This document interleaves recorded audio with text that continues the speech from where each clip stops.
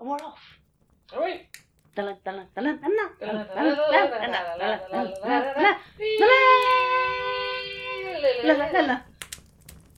Okay, it would have worked better had I got my voice recorder switched on, rather than loading YouTube, which is what I actually did. You trying to find a slightly more tuneful version of the William Tell Overture? Yeah, well, no, I thought ours was magnificent, to be honest. I did too. It had a certain personal touch to it. It did.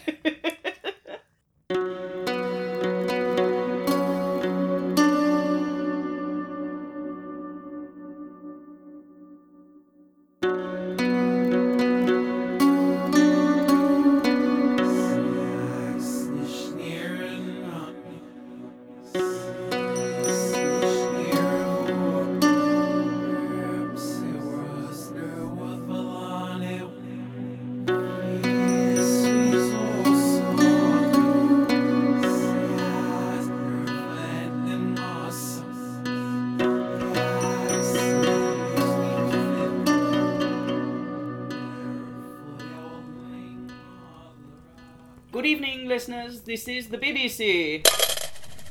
Thank you. Okay, it's not the BBC. It's us. It's us. Hello. The not BBC. The Bifrost Broadcasting Corporation. We're having that.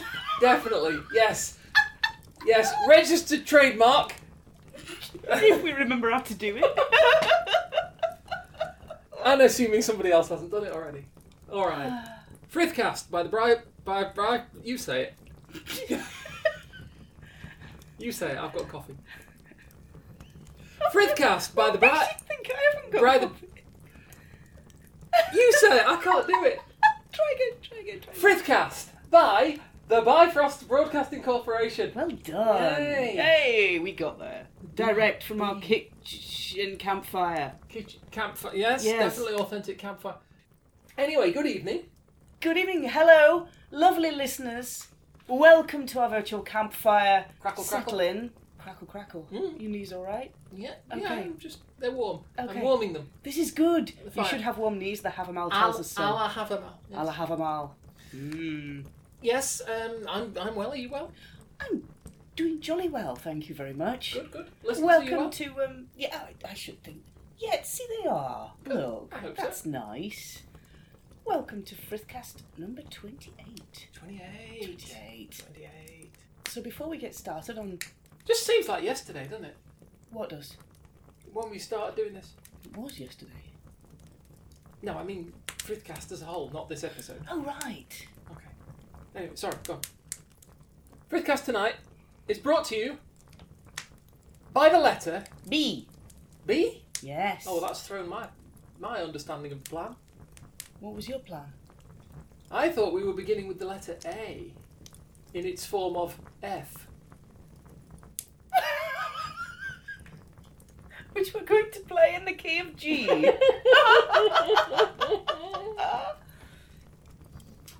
Sharply now, sharply. No, a bit flat tonight. Sorry. Okay. Welcome to today's Frithcast episode 28. I'm Suzanne. And I'm Kate, and I'm not any of those things. I'm just a druid who happens to live here. That's good. Celebrate a druidy thing. Yay. Fear the... Yay. I'm hearing the enthusiasm there. Yeah. It's a lovely sight to see, listeners. I really wish you could see this with me.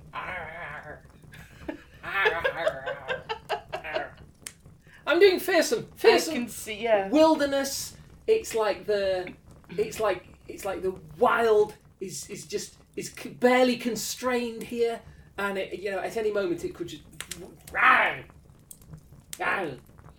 For those of you who can't see what's going on, my wife is currently doing an impression of a T-Rex eating with chopsticks. Because she can't reach otherwise. They're very long chopsticks. They are. Very short hands. Okay. Now we've got that over and done with. Shall we start on today's topic? Okay. Okay. What are we talking about tonight? Well, today I thought we would talk about one of the subjects that we haven't really touched on that much, and that's looking at runes. Okay. Now, to be fair, we could do the next 100 episodes on runes and still not really get into it. You know, we could just about have got a fairly good understanding, but we're not going to do the next 100 episodes on runes because reasons. Because, yeah, well, maybe, maybe if we decide things need expanding on, yes, we can come back to it later. But we thought we'd do our usual sort of meander about and geek foo and stuff. Yeah. So, you probably are familiar with the fact that these things called runes. Letters. Like letters. Kind of like letters, but like letters plus. Symbolic glyphs. Also symbolic glyphs, yes. Ideograms? In some cases, they don't really all ideogram, to be honest. Okay. So what I'd like to do today is have a look at the very first rune. Mm-hmm. The first rune in the sequence, and you'll think, well, if there's a sequence, how many are there? The sequence that I'm talking about is the sequence of 24, which is the Elder Futhark. Okay. So there's also a younger Futhark, and there's an Anglo-Saxon Futhark, and there are a couple of variations on pretty much all of them that make things a bit complicated, but we're just going to look at the very first rune tonight. I'm just going to throw in, I'm sure our listeners Chicken! Probably... Chicken! I'm sure our listeners are probably aware, but I just, for my own benefit, if nothing else, I throw in Futhark is so called because it is a representation of the first few letters of that alphabet, as alphabet is so called because it's a representation of the first two letters of... In Greek. That alphabet. Yes. Alpha, beta. Alpha, beta, and or so Aleph in Hebrew. In Hebrew. Yeah, we're going to go into a bit of Hebrew later. Okay. But you're right, the word alphabet comes from alpha beta, which is the Greek. The word Futhark comes from the first 6 letters, and if you write it out, you might think, hang on a minute, there's 7. And they're counting the TH sound, the th, as one letter. So the first letter for our purposes tonight will, of course, be F. Yes, so the first... Sounds like steam escaping. I don't think it is. So, another concept that you may or may not be familiar with is the rune poems. And runes very quickly can be used for a multitude of different things. They can be used to write things out, so they can be used as a written system. Mm-hmm. They can also be used as an oracular system. They can have... For divination. For divination, for oracular purposes, for introspection. They can also be marked onto object as a single rune. So as a single letter, that doesn't make any sense. Okay. You just write the letter T on something and it's like, oh, you've written a T on it. No, there's something else attached to it. They're deliberately using that rune in that place on that object. It's a something else. So each of the runes has a concept attached to them as well as a phonetic sound. All right. And the reason we know where these concepts come from is from a series of documents called the rune poems. And the rune poems have commonly one verse per rune that describes their meaning. So if I read you the first verse of each rune poem, you'll see that the concept is a similar one that runs through it. So we're not talking about the letter F here, we're talking about the concept that's attached to it. Right. That particular symbol. The first poem is, wealth is a comfort to everyone, yet each must give freely if he will glory in heaven. And you might be balking at that word, but there's a reason why it's in there. It's the Anglo-Saxon rune poem, and the people who are writing this down are Christian, so they're taking the concepts that they have in that language and translating it to concepts that they understand that have worth for them. You also got things like money may console you, though to get any credit you have to give it away. And the Norwegian rune poem, which is a little bit on the darker side. Wealth causes strife amongst kingsmen, the wolf lurks in the forest. End of verse. So it's not too big a step that if wealth causes strife amongst kingsmen, it's because it's not being distributed fairly, or it's being hoarded. So the wolf lurking in the forest is envy or greed, things that would have been catastrophic to a close-knit community. Yeah. So they all sort of have this theme of not just describing wealth, whether that's money or whatever, but not only describing wealth, but also describing the necessity of treating it responsibly. Yes. That it's not just for you to have all the money. No. It needs to be used properly. Yes. I mean, I think we mentioned in one of our previous episodes, we've looked at this responsibility for reciprocity and being able to make sure that the wealth in your community doesn't just sit in one place at the top and become stagnant, but is shared amongst people. That's one of the ways you form bonds of friendship. Yeah. Not to mention keeping your society's, I want to say economy, I mean we're talking about little towns and settlements and what have you, but even so. You keep the economy going by not hoarding the wealth and keeping it in one place. And at the risk of just throwing this in and being totally inappropriate, it's not dissimilar. I mean, you mentioned that it was this was translated by Christians. The first one was, the Anglo-Saxon one. I mean, to be honest, it's not that far away from the warning in their text. The love of money is the root of all evil. Yes. Different. A lot of people will repeat that as money is the root of all evil. It doesn't say that at all. It says the love of it. It's, so if you have need of it, yeah, and you focus on it to the exclusion of everything else, So money in Viking society, you do have coinage, but you generally have a barter or trade system, and where you end up with coinage, you end up with a lot of hordes have Arabic coins in them. Okay.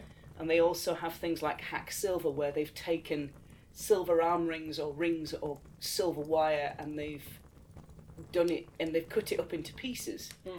And you're thinking, well, why have they done that? It's because they're on a merchant system, so you find merchant scales like the Sigtuna box, where they would measure silver out against the amount of goods that you wanted. Yeah. So you would have this barter and trade system.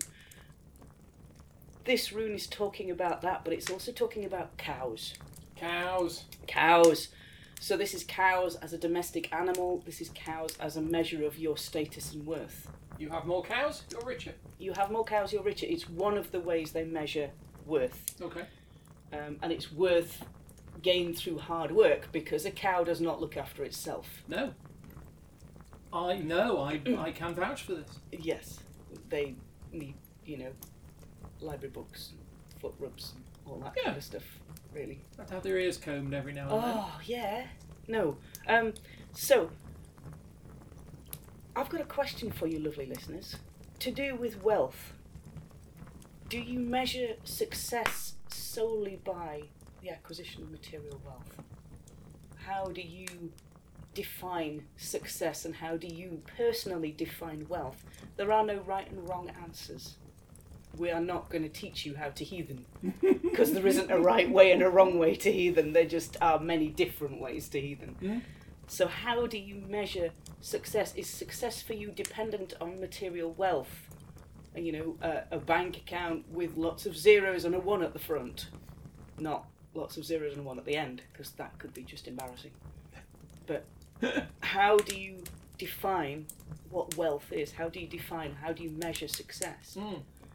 Cattle are one of the ways that this society measures wealth, measures success. In an agrarian society. In an agrarian society. We've even got the Havamal mentioning cows. Cattle, there's 2 verses in the Havamal that start, cattle die, kindred die. Yes. But it's mentioning cattle specifically. It's not mentioning... And first. Rabbits and sheep or anything else. It's cattle. Straight away. Yeah. And they're in there before your kindred is. If you look at other alphabets, the word for cattle or cow, or the letter for representing those, is also the very first letter in the Hebrew alphabet, the Greek alphabet, and the Gothic alphabet. It's hugely, hugely important. But we don't measure our worth now by cows. No. No. Sorry, it just cropped into my head when you said cattle die, kindred die. There is an expression which I have heard used, kindred and kine. Kine meaning your livestock, your cattle. Yes. And when somebody's referring to, the whole group of you, you would say kindred and kind, because it's you and your. I've just realised it's basically talking about the same thing. It's you and your possessions. It's not the only society that values the wealth that's inherent in cattle. You've got, if you look at the Irish histories and legends, you've got the cattle raids. They're huge in Irish history. Massive amount of cattle raids. If you look at Zoroastrianism, one whole holy book is dedicated to a conversation between the group soul of domesticated cattle and Ahura Mazda, the deity of light, where the group soul of the domesticated cattle is asking the deity of light where they might find a good keeper, a good shepherd, somebody who will look after them. A suitable person. Somebody who's worthy of them. And if you take the Phoenician alphabet, it might be a symbol that you'll recognise. You take their letter A, and if you write a capital letter A out on a piece of paper and you turn it upside down, you're looking at a cow's face with horns. And the Phoenician. And the Phoenician symbol for cattle and their letter A, which we have now turned upside down. The Romans just inverted it. Yeah. And we now use the Roman alphabet, even though we're not writing Latin anymore. We still use the Roman alphabet, and we use a capital letter A. So it's our first letter, based on the Phoenician first letter, based on an ideogram, a picture of a cow. And Feo, the first rune, is also a picture of a cow. But if you look at it, you're thinking, well, how is that a picture of a cow? Like a letter A is a picture of a cow.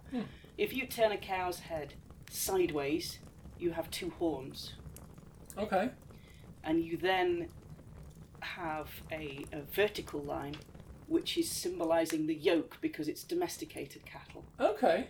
So you have a yoke with the head of the cow poking through and the two horns. This is your letter, your first rune, Feo. It's still a cow. And it's still a cow. So we measure wealth in different ways now. We look at bank accounts, we look at jobs, we look at investments, we look at cars, we look at mortgages. These are all ways that we measure wealth. Material wealth. Your stock portfolio. I don't know what that is, it's just I've heard people talk about it. Okay. So your stock portfolio in the modern age now is things like your car, your skills of worth that somebody might hire you for, your inherent material wealth that you have about you. Yeah. So I tend to look at this rune as the equivalent of a 2-ton mooing bank account. This is the image that I have in my head when I'm looking at this. If we look at the English word fee, F-E-E, it's a term for an expected payment. Yes. It comes from feel. Oh, wow. Okay. If you look at Jack and the Beanstalk, the giant sits there and goes, oh, you're kidding me! Feel, file, fo. Really? Foam. Really? Yeah. Well, really, but... Nice! It'd be nice. I never knew that. I suppose it makes sense. He's... I smell the blood of an Englishman. Yeah. He's finding... His whole thing is Jack is going up to steal his wealth. Yeah. Rune Feo. Wow. So he's chanting Galda to keep his wealth safe. This isn't a story we teach kids. Well, no. Most fairy stories aren't. Yes. Really, are they? Most fairy stories are, don't do this, it's not going to end well. Yeah. Yeah. So for me, that's a warning, that's a UPG part. I don't have any evidence that proves that is the case, but that is a link that I understand. My personal only link in this. Happy to go with that. And if you look at the Norse creation myth, what animal is it that licks the first man out of the ice? I'm going to take a wild stab in the dark and say it's a cow. Audhumla. Who's sorry? What? Audhumla. Okay. Audhumla, the cow. Yes. Yes. The cat. So she's in the Gingwa Gap, Mm-hmm.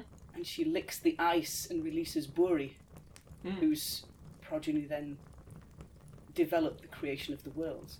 But it's a cow. Okay. Right at the beginning. The cosmic cow. The cosmic cow.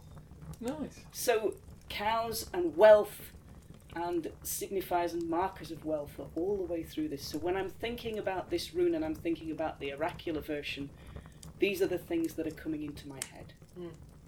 All these connections with value, with material goods, with wealth, with the caution that you need to distribute it fairly. Yeah. It doesn't mean living an entirely austere life. It means ensuring that you keep monies moving through a society. Yeah. You don't hoard it in a bank account for no reason. It only works if it's moving.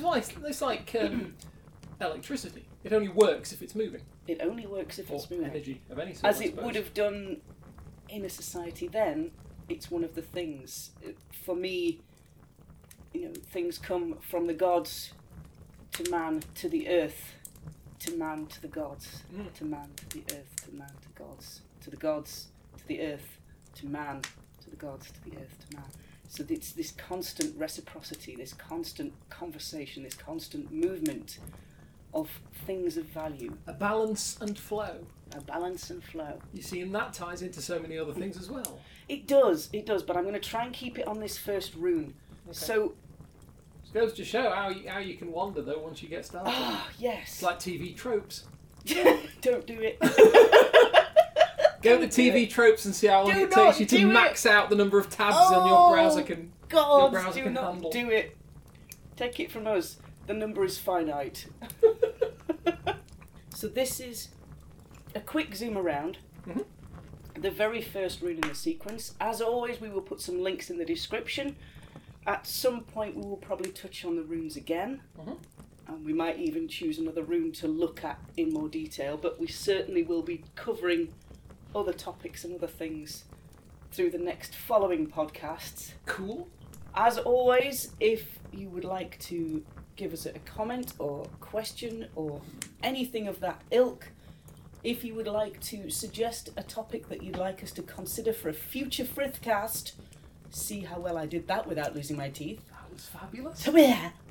Then you are very welcome to send us a message, drop us a comment, find us on Facebook, find us on Messenger. It's all good. How you do that? I'm Suzanne Martin. You can find me on Facebook under Suzanne Martin, or you can find me on Twitter.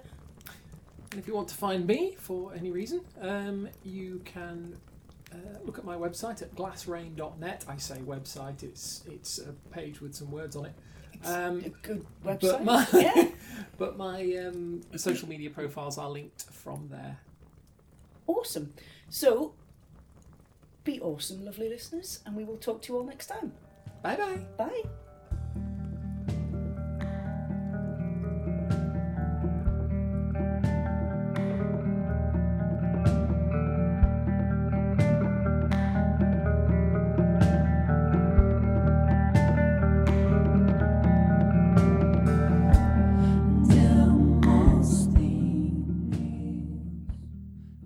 Fee, fi, fo, fum. I smell the blood of an Englishman. Be he alive, or be he dead, I'll grind his bones to make my bread. You eat quite fierce sometimes, aren't you? Oh, ta.